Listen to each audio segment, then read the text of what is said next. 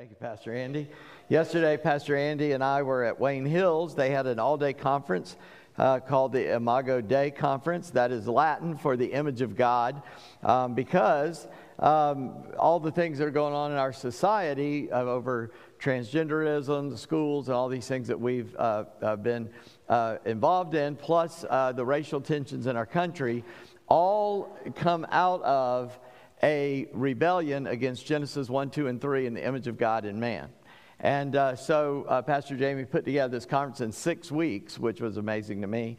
Our executive director of our state convention spoke. I spoke in the morning. But our band was there all day, and it went from 9:30 till 8 last night. So that was a long time. Then they were here at the first service. So they deserve your thanks when you see them, and they're good, hard work. And I appreciate that, and that actually some of what I said yesterday may come in today. I received a notice today that comes from Afghani person that is now living in another country, and a person that is a good friend of theirs sent this prayer list to them, and they have 7 things here, and if I were to read them all, it might take a little bit too long, but you understand the urgency of the problem. Let me just sum up a couple of them. There are no church buildings in Afghanistan, so believers are cut off and isolated from the underground church, and they don't know who they can trust. So the secret church is trying to grow, but obviously they're in trouble. Every believer there is very vulnerable, and they're being kidnapped and killed, and families and relatives that are Muslim want them to come back to be a Muslim, or selling them out, and so it's a lot of trouble. The women there obviously have very little rights. They're neglected, abused, and mistreated. But also that country is the biggest exporter of drugs in the world. So we can pray against that. But here's the good news. A lot of Afghans are coming to Christ through the media that they can pick up free over the airwaves, but also Christian radio stations, satellite TV, and then the gospel being shown on Zoom. So pray for that. But in this midst of this crisis, an average 11 believers a day in Afghanistan were losing their life already for their faith. So pray for the families of these martyrs. And right now it is, you see the news as well as I. And I want to just pause and pray, because our brothers and sisters in Christ are being murdered and martyred. I know firsthand accounts of mission organizations. Their missionaries are stranded there. In some cases, they haven't heard from the missionaries that those organizations have there, so they don't know what's going on. Christians cannot get from their home to the airport, even an American citizen. I saw that in the news this morning, because they're afraid that they'd be killed just for being an American trying to get to the airport, even though, of course, they've been promised safe passage. But, I got a bridge in Brooklyn for you if you want to believe that one. So we need to pray for our brothers and sisters there. So would you bow with me? I want to just open our time, and we've prayed a lot, and I want to pray more. We never pray too much. Talk too much, don't pray too much. Let's pray for that, and if you don't mind, I'll also pray for the ongoing part of this service. Father, we bow in your presence, Lord. Our brothers and sisters are being killed. We're reminded that at the end of all things, Lord, we read in Revelation, as people are being martyred wholesale in the tribulation for believing in you, that they cry out from under the altar and say, "How long, O Lord, before you bring vengeance on the earth for us?" And you tell them there, this future time when you're going to tell them, "Be still, rest a while, it's coming." So Lord, we recognize that you're in charge. You know where these believers are. You know what's going on. And Lord, I pray that you give them strength, grace, boldness, Lord, so that if they are martyred, Lord, they go out praising you, and in the next moment they see your face, where they will be at peace and all things will be joy and blessing from then on. But God, we don't face that kind of stuff. We're sitting here all comfortable. Some of us may have wrestled with ourselves whether they even show up today, where they are giving their lives for the opportunity to worship you. And so, God, I pray that we would not fail to ask you to be present with them. You don't need us to ask you that, but Lord, we need to ask you that. We need you to be aware that that around the world our family is being killed by our enemy, the devil, and those he has fooled and destroyed their lives and brought them so far away that they cannot even see the light of the gospel, you say in Corinthians. So, God, we pray that you would open their eyes, that miraculously some of these, even these people in these evil organizations will awake to the gospel, and even in that moment stop and turn to Christ. Lord, stop their hands, stay their hands. Protect your people. Lord, we don't think death is the worst thing that can happen to us, but Lord, we know that here on this side that this is a horrible thing, and that God, it should not be so. And so, Lord, we pray that you would have your will done in that nation, but in many nations around the world, Lord. But right now, this is such an emergency. We're asking you for your grace and mercy, and that you would protect your people. And we ask it in Jesus' name. Amen. I think that situation is very important, and obviously I do that. You can be opening your Bibles, Genesis 19, because it's not going to get any lighter. Today, I was supposed to preach this last week, but Brother Trey was with us, and because of his health concerns, I wasn't sure whether he could speak, and at the last minute, he said, if you want me to do it, I'll do it. So I said, yeah, I want you to do it. So I went ahead and abused him, and he was able to share twice. That takes a lot out of somebody to do that, but he shared with us last week. I really appreciated that. I think it meant a lot to many of you. And so this sermon is about Sodom and Gomorrah. It's coming out chapter 19. Obviously adult content here, but I will be careful, and we'll be all right. But I call this sermon Lots of Trouble, because Lot is in trouble and he is in lots of trouble, right? I asked for some suggestions from others, and I got a better suggestion, and then I misthought it and put that down, but it's there, so that's good enough, right? It's only important in this 1 second right here, what I call the sermon. But it is. It's Lot. He's trapped there in Sodom and Gomorrah. God's about to judge it. You know what's going to happen. This is one of the most heartbreaking chapters in the Bible as we look at what happens to people who turn away from God. And the Bible tells us in Ephesians, you think it's just an Old Testament thing, the Bible says in Ephesians, the wrath of God is revealed against all unrighteousness. Now, we live in grace as Christians. We live as believers, and all the wrath of God that would have been poured out on us was poured out on Christ. He took that for us, and he takes that for any person who will turn to him and come to him as Lord and Savior in their life. And so I pray that if you find yourself apart from God, that you would let Jesus take God's wrath upon himself for you. For that's why he came and died on the cross. But here's something I want you to take home with you today. And that is, when we allow sin in our life, we always lose more than we gain. And we're going to see that through Lot. Lot is a cautionary tale. We learn from him by example that he was a bad example. Excuse me. The Bible says God said he was a righteous man.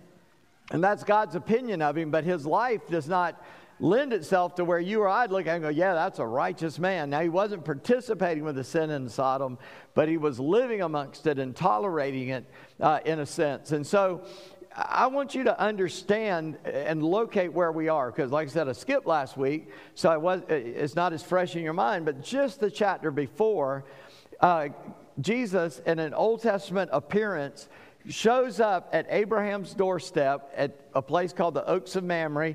It was a grove of trees in a certain place where Abraham had set up his tents, and that's where he was living.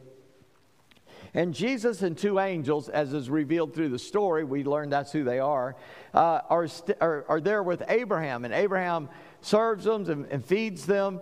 And then they all got up and acted like they were walking towards Sodom and Gomorrah.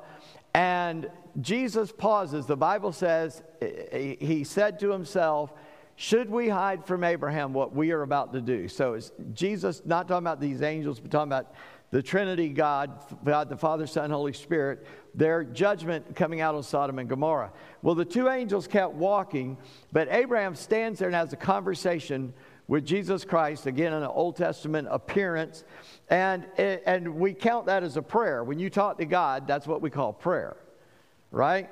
And if you think you got to pray like some, highfalutin pastor in some highfalutin church using a lot of big words, you're wrong. You can talk to God like you talk to anybody, all right? He knows your language. Even if you don't know his, he knows yours. And you say, well, I'm not sure I can tell God exactly what I want to tell. Why? You think he's going to be offended? The Bible says he knows the thoughts of your heart and your mind. There's nothing hidden from him anyway. So don't play around with it. Just talk to God. Tell him what you need, because then you are aware of how he's answering. Well, Abraham starts revealing his heart to God, standing there, the second person of the Trinity, as he's telling him what's about to happen. And Abraham starts begging, if there's 50 people that are righteous there, would you not destroy it? And he keeps coming down till he gets to 10. If there's 10 righteous people, and Jesus promises him, God promises him, if there's 10 people, I won't destroy the city. And so that's the end of the prayer. Well, there was only one, as it turns out. Even the people in Lot's family, as this story unfolds, and we won't see all of it today, but even as this story unfolds, Lot's the last guy trying to do what's right, it seems.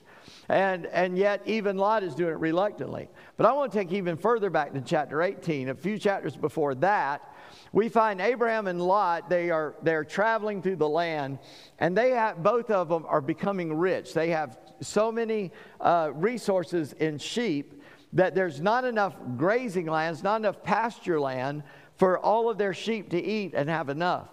So the herdsmen, here are these two men, and Lot is Abraham's nephew. They have all these men working for them, and the men working for them start to fight. No, we were here first. No, we were here first. And they're getting into arguments. So Abraham and Lot say, look, man, we don't want to have an argument between our families and between our people. So Abraham says, here's what you do, Lot. You pick a place. You just look around. All this is before us. God said we could have any of it anyway. You pick the place. Wherever you go, I'll go the other direction. I'm surmising here, so you can go back and read it in detail. So Lot looks one way, goes, it's all right. Looks the other way, goes, man, that looks good. Well, the thing that looked good was around Sodom and Gomorrah. That was very green, very lush, very nice. And so Lot says, I'll go that way. And Abraham said, God bless you, and he goes his way. Here's what I want you to get out of that. Abraham, the chapter before that, had not trusted God, and he's learning how to trust God. So when he says to Lot, you pick, he's going to take what's left over, and he's willing to find the will of God by not caring what it is. That's a great place to get as a believer in Christ. That you come to the place where however God wants to do it in your life is okay with you. Because you may have some rough spots in life. And if you can see that as coming from the loving hand of God, even though it hurts, even though it's tough to go through, you will know that God has a purpose, a reason behind it, and you will be able to praise him in the midst of pain. Well, Abraham got to that point, and he's willing to let go. Not that he's perfect. Of course he's not. But he does that, and Lot is making a selfish decision. That's what I really want you to see. You see, Lot is living in a city that has a predominant sin that Lot is not participating in, but Lot's motivation to get there is one of selfishness, one of not self-sacrifice, one of not trusting God, but rather one of picking the best for himself. And I don't know about you, but where I grew up, that's rude. If you're given the choice, here, you could have. No. And you always take the less good because you don't want to take the best. Man, that guy, we offered him and he just took it all. That's in the Southern culture. That's not what you do. You're very, no. They insist. They give you the best, right? That's how it's supposed to work. It's supposed to do a little dance, right? Y'all with me? Okay, good. I heard at least one amen. I can go on then. All right. So I want to read these first 3 verses here just to set it up. And this is where we learn the other 2 people in that trio that met with Abraham are angels. Now, the 2 angels came to Sodom. Pretty plain statement. You get that out of the context. There was 3 guys, 2 of them walking towards Sodom, and one stays behind. And the fact that what he said and that he could answer Abraham's prayer points to the fact that it was God. And every time God is seen in the Old Testament, it's Jesus. And so in verse 1, the 2 angels came to Sodom in the evening, and Lot was sitting in the gate of Sodom. When Lot saw them, he rose to meet them, and he bowed himself with his face to the earth and said, My lords, please turn aside to your servant's house and spend the night and wash your feet. Then you may rise up early and go on your way. They said, No, we'll spend the night in the town square. But he pressed them strongly, so they turned aside to him and entered his house. And he made them a feast and baked unleavened bread, and they ate. I want you to catch this. These 2 angels arrive at the city. Lot is sitting in the gate. Now, what does that mean? You got to put that in context, because we don't do that anymore. There's not a gate to stand. If there is, it's probably, the watering can down there under the bridge, right? Okay, thank you. Everybody's from Stanton going, yeah, of course, that's it. So in their day, the gate of the city where everybody came in, that's where the elders sat. That's where the rulers of the city sat. It'd be their town hall. It'd be their city building. They would sit there so they could judge people. They could, settle disputes, whatever. Lot is sitting in the gate. Now, there's one of two things that it could have been, because the Bible doesn't tell us exactly why he's sitting there. But I want to go back to what we've already seen of his character and nature, is he wants the best for himself. So he didn't go to Sodom and go, well, I'll just hang out here and feed my sheep. And man, those people are bad, but I'll just mind my own business. He's getting in their business. He's getting in there maybe because he wants to be seen as a ruler, as a leader, as an elder. Now, he may have become that. We don't know. But later in this story, and we'll see it in detail in a second, but the men of the city turn against him and say, who do you think you are? You're just a visitor. Now, it could be that they had accepted him, but now because he's denying them what they want, they turn against him, because that happens. Or it could be that Lot is a legend in his own mind, and they're tolerating him. They're just letting him sit there because this poor idiot, he thinks he's somebody, but he's not. You see, that's why Jesus said, don't make yourself the most important at the party. You go sit in the back, and then when the guys run the party, he goes, man, what are you doing back there? Come on up, sit by me. But if you run up there and sit by him and he goes, what are you doing? This isn't for you. Go to the back. Now you're embarrassed, right? I mean, Jesus is giving you some practical social advice there, all right? You might ought to pick up on that. Well, Lot may have been doing that. He might have said, well, I'll just go sit in the city. Maybe they'll accept me. So he's sitting there at the gate, like, hey, I think you ought to do that with that. And they're like, who are you? But okay, and they're just going on. We don't know which way that works. But the fact is, he is sitting there as an important man in the city of Sodom. Now, we get that just from the cultural knowledge, or the knowledge that we have of their culture. The Bible doesn't make a clear point. Sometimes the Bible just tells you stuff and expects you to figure it out. So that's me trying to figure that out, okay? The angels get there and Lot is sitting in the gate, which means he wants to be a part of that city at the very least. He wants to be seen as a leader in that city. And so when he sees them, he runs out and says, oh, hey, guys, good to see you. Come home with me, because Lot knows the nature of that city, and he doesn't want these men to be hurt. I don't think he recognizes them as angels. He may have, but he wants to bring them into his home, and I believe to try to protect them, because God said Lot was a righteous man. But they say, nah, we'll just stay in the town square. Now, Lot, this is why I don't think Lot knew they were angels, because he doesn't understand what angels can do, obviously. Again, you'll see that later in the story. These are some bad mamma jammas, that's all I'm telling you.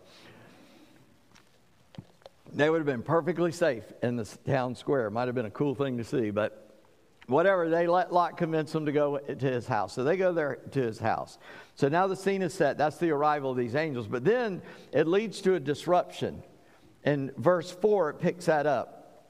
But before they lay down, before it was time to go to sleep, the men of the city, the men of Sodom, both young and old, and all the people to the last man surrounded the house, called to Lot, said, where are the men who came to you tonight? Bring them out that we may know them. They want to hurt them. They want to abuse them. I don't have to go into detail. The adults know what I'm talking about. I want you to, when I don't want you to catch something, I read over it quickly, and I try not to put any inflection in it, so that's how you know when I'm trying to fool you. The men of the city of Sodom, both young and old, and all the people, and in case you don't know what all means, because all means all, and that's all means, to the last man showed up. I've heard people say, if God doesn't judge America, he's got to apologize to Sodom and Gomorrah. Are you kidding me? Are you kidding me? Every man in that place, to the last man, was involved in that sin. It is not even the percentages people tell us. In that whole community, there's a lot of... by the way, it'll be something else tomorrow. It'll tend to get worse because it's all a rebellion against Genesis 1, 2, and 3. That God made man and male and female. He made them, and a man shall leave his wife, his mother and father, and cleave to his wife, and the two shall be one. That's God's plan. Anything outside of that is sin. Period. so when you rebel against that, it's wide open. There are children that are confused by this. Now, for that, I blame parents that allow them to even know that's going on, but other things can happen. And there are parents going along with it. What I'm trying to tell you is there's not that many in America as there was there. So don't think we got it so bad, even though it is bad. I'm not trying to soft pedal us. What I'm trying to tell you is this whole place is gone into the sin. It is extremely bad. This is why Lot jumps on and goes, why don't you come home with me? Because y'all don't look like they look. Maybe you don't want what's about to happen to you. You won't come home with me. But they demand, every man there is demanding these men to abuse. And then Lot offers the most horrible thing. I don't want to imagine it. And I couldn't imagine it if I tried. Lot goes out, because in that culture, even then, it's been there since then. It is still in the Middle East today. And it's this culture. If your enemy comes into your house, not seeking you harm, but for whatever reason, you allow him to come into your house, now you have a responsibility to take care of them against everybody that would want to hurt them. So the Lot has taken that on himself. If you know the story of the lone survivor, that's how he survived. They took some Muslim Afghanistan people, took him into their village, and they fought against the Taliban to protect him. All right? So this is what Lot is doing. And they called out the Lot in verse 5, where are the men who came to you tonight? Bring them out that we may know them. And verse 6, Lot goes out and met the men at the entrance and shut the door behind him. He don't want them to rush him and get that door open. He wants to hide the men. I think the Bible doesn't say that for no reason. He shuts the door. He's trying to close off and protect these guys. Bring them out. Lot shuts the door and he said, look, I beg you, brothers, do not act so wickedly. And then he says, behold, I have 2 daughters, have not known any man. Let me bring them out to you and do as you please. Only do nothing to these men, for they've come under the shelter of my roof. But they said, stand back. I cannot imagine this deal that Lot tries to make. Now, it has been suggested to me that Lot knew they wouldn't take him up on it, because that's not what they're after. But what if they had? Don't ever offer your children, please, in a sacrifice to the devil. Don't ever do that. I can't believe he did it.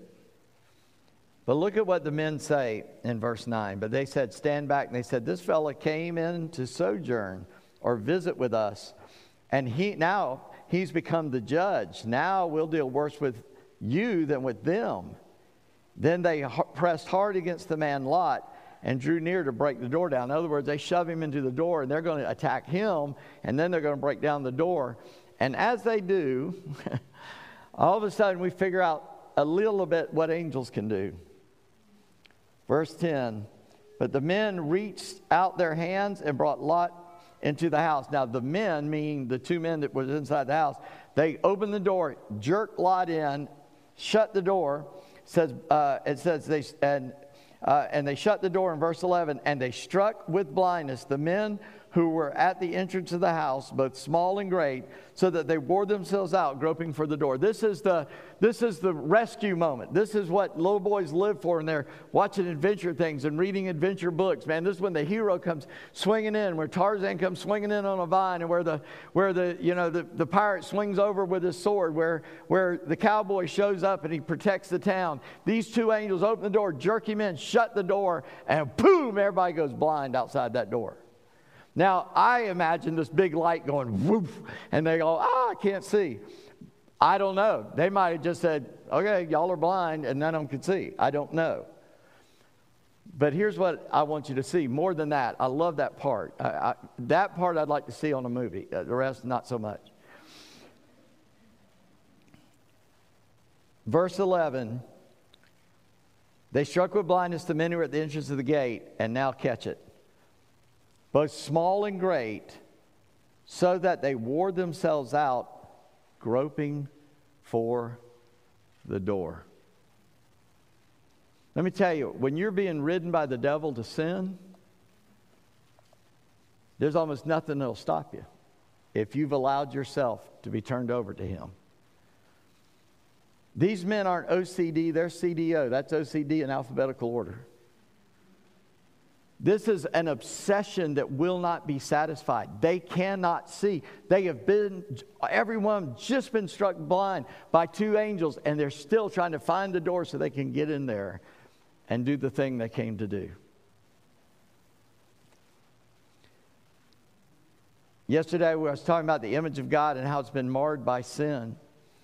And so many times, even as believers, we want to criticize other people. And we want to talk about those sinners over there. And even in churches, we like to complain about people that don't sin the way we sin. Right? That's why Jesus talked about planks and splinters, right? The Bible says in Corinthians, if our gospel is hid, it's hidden to those who've been blinded by Satan, so that they cannot see the glorious light of the gospel of God in Christ.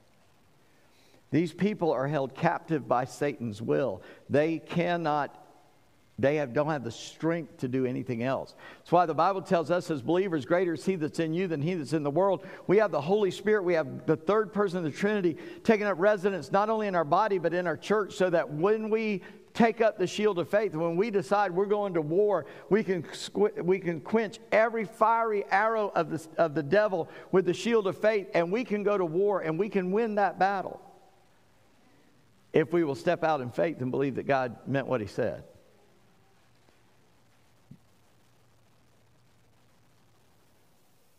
But these men didn't have that. They didn't have anybody to fight for them. Their sin had gotten so great, God is going to destroy that city.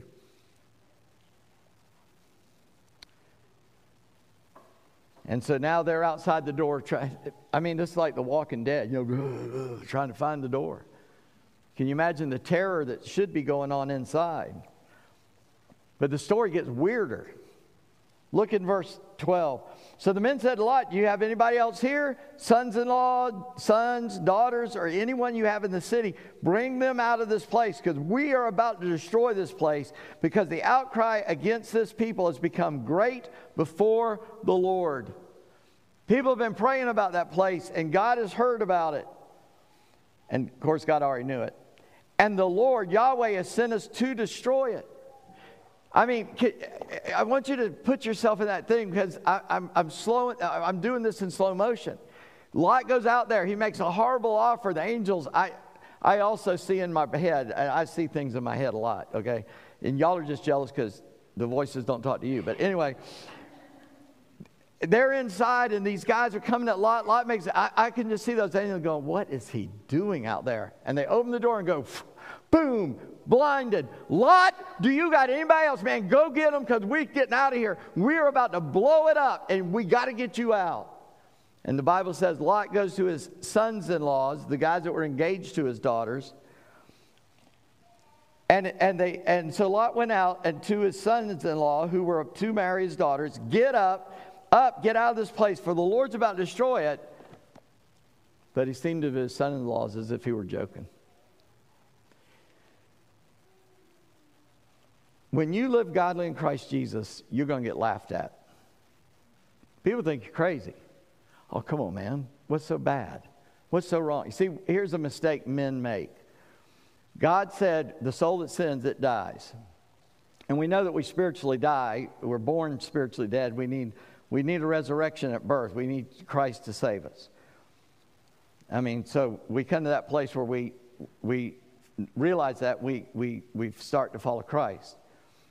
But we're spiritually dead until then, and when we get saved, I was going to say the mistake people make is they do a sin. Hey, I didn't get hit by lightning. Well, it's not so bad, and they continue in sin. The Bible says in Romans that the mercy of God should lead you to repentance. The fact that He doesn't destroy you the first time you blow it is evidence that God has mercy. Because the Bible says of pure eyes to even look on sin. First time you sin, he ought to go bam, and you ought to be dead. But he doesn't. He gives you an opportunity to figure it out and repent. And that's where I want to encourage you today. Don't live in Sin City, but rather follow God and let him rescue you out of it. And so angels try to get Lot and his family moving. He talks to their son-in-law and says, oh, you're crazy. Listen, the world doesn't understand us even when we're talking. Let me give you a current example. I went to one of the school board meetings that we just had recently. And there were a lot of people there, and there were people acting the fool. They were yelling and screaming. That always happens. You got a few like that always. But I heard Christian after Christian stand up in that meeting and look over, because it's all about transgender students and them being safe in the school. And they said, we love you. We love your children. We don't want them to be bullied. We don't want them to be hurt. We don't want them to be ostracized. That's not what this is about. This is about the safety of our children as well as yours. What I heard through the grapevine that people that don't think like I think said was, yeah, we were there, and those Christians just got up and told us how much they hated us, and they were yelling at us and all that. Now, that might have been some of the people acting a fool, and they thought they were us, and they're not if they were doing that. But that's what the world hears when we go, y'all, hello, this isn't a good thing to do. We don't care. Why? Because they don't know Christ. And our heart should break for those that don't get that their lives are being destroyed by our enemy. And we ought to want to give them Christ, who loved us and saved us, and he will save them if they will turn to him. And we ought to, in compassion and love, want to share the love of Christ with them. Say, well, they don't like it. They'll spit at me. They'll hit me. They'll make fun of me. So they put Jesus on a cross for it. I think you can handle a little ridicule. But I just want to point out, these boys laughed at Lot. Sound like a joke to them. And so as morning dawned, and again, it keeps getting weirder, the angels urged Lot, saying, up, take your wife, your 2 daughters, and get out of here, unless you be swept up in the punishment of the city. But he lingered. He didn't want to leave. A wise man once told me, never kiss the sin goodbye. That means don't get so close to it, it can grab hold of you. All right? Throw a bomb at it and run. Get away. Be like Joseph in the Old Testament. Woman grabbed his coat, he just left it in her hands and bolted. Poof, run. Lot doesn't want to leave. He's lingering. Well, I don't know. Should we take this? I don't know. What do you think? Yeah. It's taken forever. I'm a slow person, so I kind of identify a little bit, but not for the same reason. They're yelling at him, get out of here. And the Lord being merciful to him, and so what happens in verse 16? But he lingered, so the men seized him and his wife and his 2 daughters. 4 people, 2 angels. Each one grabbed one of them by the hand and dragged them out. And they just take him by the hand, the Lord being merciful to him, and they brought them out and set them outside the city. Okay, now Lot's going to get it. And they brought him out and them out. One said, escape for your life. Don't look back. Don't stop anywhere in the valley. Run to the hills, lest you be swept away. And Lot said to them, oh no, my lords, I don't want to do that. It just gets weirder and weirder. Look, there's a little city over there. We can't run all the way up those mountains. Surely the destruction will overtake us. Can we just go over there? It's just a little place. It's not a big sinful place, just a little sinful place. Because the city they go to was marked for destruction. And here's what the angels say. I don't know if they're frustrated. I don't know if angels get frustrated. But they say, Lot says all this in verse 19. In verse 20, this city is near enough to flee to, and it's a little one. Let me escape there. Is it not just a little one? And my life will be saved. And he said to him, behold, I'll give you this favor also, that I will not overthrow that city of which you've spoken. Escape there quickly. I can do nothing until you get there. And the name of the place is called Zoar, which means little town. Lot is fighting God the whole way, and all God wanted to do was rescue him. That is so much like me. That is so much like many of us. That we cling to our sin. We cling to our little pet sin. I call them a pet sin because we like to pet it and feed it and hide it when company comes over. Don't let the dog in the house because he's going to jump on the company. Right? We don't want anybody to see we're keeping a snake in an aquarium, right? We got a little pet dog that'll chew the ankles off of a visitor. We don't want anybody to see it, so we got a little pet sin. But he's sweet. I was a paper boy, and a guy was training me on that paper. I was 13 years old. And his dog came running out, and my friend kept a broomstick and rubber bands on his handlebars. He whipped that thing out to hit the dog, and the guy said, "He won't bite you," and then it did bite him. So we got that little pet thing that'll turn against you and kill you, and we won't let go of it. We won't put it away. We won't put it down. Lot is doing the same thing, and here is an example. Verse 23, the sun had risen on the earth when Lot came to Zoar, and the Lord rained on Sodom and Gomorrah sulfur and fire from the Lord out of heaven. And he overthrew those cities and all the valley and all the inhabitants of the cities and what grew on the ground. But Lot's wife behind him looked back, and she became a pillar of salt. Number one, I want to point out something. I told you he went there because it was a lush green place. The Bible tells us here that God burns it so that nothing is left, no vegetation or anything. Guess where that place is? It's in a part of where the Red Sea now is. Dead Sea, thank you. The Dead Sea now is. It's a desolate place from then till now. Secondly, I want to just help you understand something about Lot's wife, and that's this. What did the angel say to Lot? We can't destroy it till you're in that city. When I was a kid, and maybe you thought this too, as they're booking, trying to get out of there, that Lot's wife hears this boom behind her. She glances over her shoulder, and boop, she becomes a pillar of salt. Because she heard, think about it. God's raining fire and brimstone, fire and sulfur down on the city. It's going to make some noise. It's going to make some smell. And they're trucking, and she hears it and glances back, and God gets her. Because God's just like that. No, this is a translation of the Hebrew that doesn't tell us what the Hebrew says fully.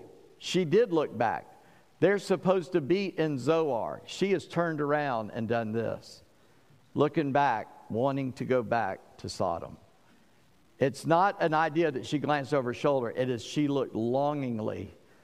Because they're supposed to get, if she'd have been inside that city, nothing. She's outside and moving back towards Sodom. And I often wonder if it's still there. There's a rock structure down there they call Lot's wife. I don't know if it is. It'd be kind of weird if it was, but it could be. But I want you to catch how this story kind of ends here. And Abraham, verse 27, went out early in the morning to the place where he stood before the Lord, and he looked down toward Sodom and Gomorrah and toward all the land of the valley, and he looked, and behold, the smoke of the land went up like the smoke of a furnace. Abraham knew his nephew was there. We don't know if Abraham knew at this point Lot is safe or not. He's looking at Sodom and Gomorrah like we're looking at Afghanistan. God, are you getting your people out? Are they safe? Are they dead? He is concerned. He's in pain for it. He's looking at it. I think he kept praying for it because he goes and checks on it, and it is going up in smoke. The Bible doesn't tell us anything about what Abraham thought or did at that point. But look at the concern he has. Even as they are being destroyed, he wants to see and wants to help, but he can't. And then verse 29 concludes with saying, so it was that when God destroyed the cities of the valley, God remembered Abraham and sent Lot out in the midst of the overthrow when he overthrew the cities which Lot had lived. Who are you praying for that they will escape the wrath of God? And do you care enough that when their life is being destroyed, that you are still looking toward them to see, is there anything I can do? Is there anything further I can do to bring them out, to get them safe for God? Now, the Bible spares Lot. In the New Testament says Lot, being a righteous man, God saves him out. He's going to lose his daughters. We won't see that till later, but still a lot of bad stuff going to happen around Lot. And I don't know Lot's heart. I'm just guessing from the circumstances. But it seems like Lot couldn't get over wanting things he wanted instead of trusting God. Abraham trusted God, and he made him a man who had many nations come from him. God blessed him. Well, what about this week? Well, these aren't necessarily things to do so much as things I want you to see. First of all, God has sent messengers to us. It's called the Word of God. What Lot did not have, what Abraham did not have, they did not have one, as far as we know, one word of the Word of God. Some of it was there, but we don't know if they even had it. God was speaking to them. But if they didn't have much of this and God held them accountable, how much more are we accountable when He's given it all to us? Not only that, we have a Savior they weren't aware that they had, maybe. We see it there, but they did. But we have the written word and we have the living word, and those two are never in contradiction. The written word tells us about the living word. And Hebrews 1 through 4 says that God spoke a lot of ways and a lot of times in the past, but now He's spoken to us by His Son, Jesus Christ. And it is in Christ that we find our salvation, we find our hope, we find our healing. And so I just want to make you aware of that. You ought to do something with it. I shouldn't have to tell you. You ought to read it. You ought to know it. You ought to live it.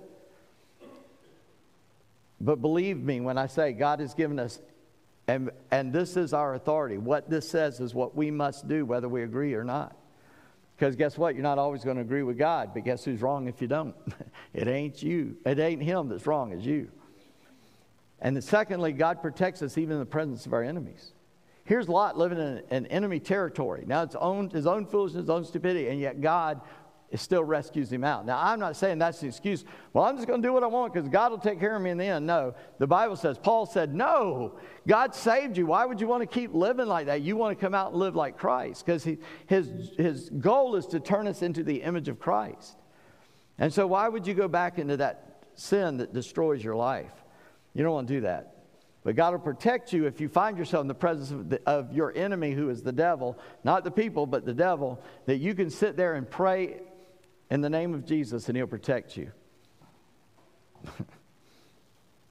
Sorry, I remember being approached when I was much younger man. Two guys they're right there in my face, and they said something to me. And they weren't threatening my life, but they were asking me, did I want or have some drugs on me? And I said, no, man, I'm high on Jesus. And they said, what? And I pulled out my Bible. I said, I'm high on Jesus. You ever heard about Jesus? And they went, nope. And pew, the two on the sides ran. The guy in the middle, he couldn't go anywhere because he's leaning against the car, and I'm right in his face. I said, well, man, Jesus loves you. He wants you to know Him. And he's going, I know. He got scared. Thirdly, God wants you to flee sin. He does not want you to hang out with sin. Get away from it. Run from it. Don't allow it in your life.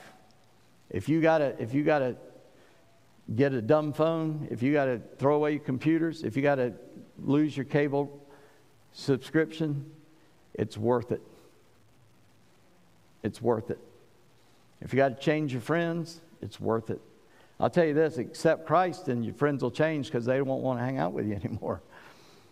You start living for God, they're going to want to get away anyway. I just pray that you will know Christ and you will live for Him. Lord, in Jesus' name, this isn't a fun passage. This isn't something that makes us feel good to read it. It is painful. And especially when we start thinking about how it applies to us today, that we live in the midst of a sinful place, but we also are sinful. We've allowed it into our lives. We joke with it. We play with it. We treat it like a little pet sometimes, not knowing that pet's going to grow up and turn on us and kill us and destroy us. So Lord, I pray that if we're believers, that we would want to live a holy life before you, and we would want to get rid of anything that separates us from the knowledge of your love and your presence in our life. And Lord, there might be people in this building or maybe listening to a recording at some point, and God, you're speaking to them even though it's not in the same time and place. Lord, you do those kind of miracles. I just ask, Lord, that if there's somebody that needs to know you, you bring conviction in their heart and life, that they would repent and turn to you and be saved. Lord, we need you. We don't have the power. We don't have the ability to save ourselves. We need you to save us. And we ask that you would do that in the name of Jesus, Lord, that you would speak to our hearts and our lives. Listen, if you're sitting here, if you're watching this, now is a good time to do that. I don't need to give you special words. You know what you need. You need to cry out and ask Jesus to rescue you, to save you, to change your life. But what you need to do after you do that is let another believer know, let a church know, let a pastor know, let one of us know. And if you're in this building, I'm going to hang out in the atrium back there afterwards, please come up and talk to me about it. Please let me know that God's moved in your heart and you've received him into your life. Lord, we pray that you would bear fruit from your word. In Jesus' name, amen.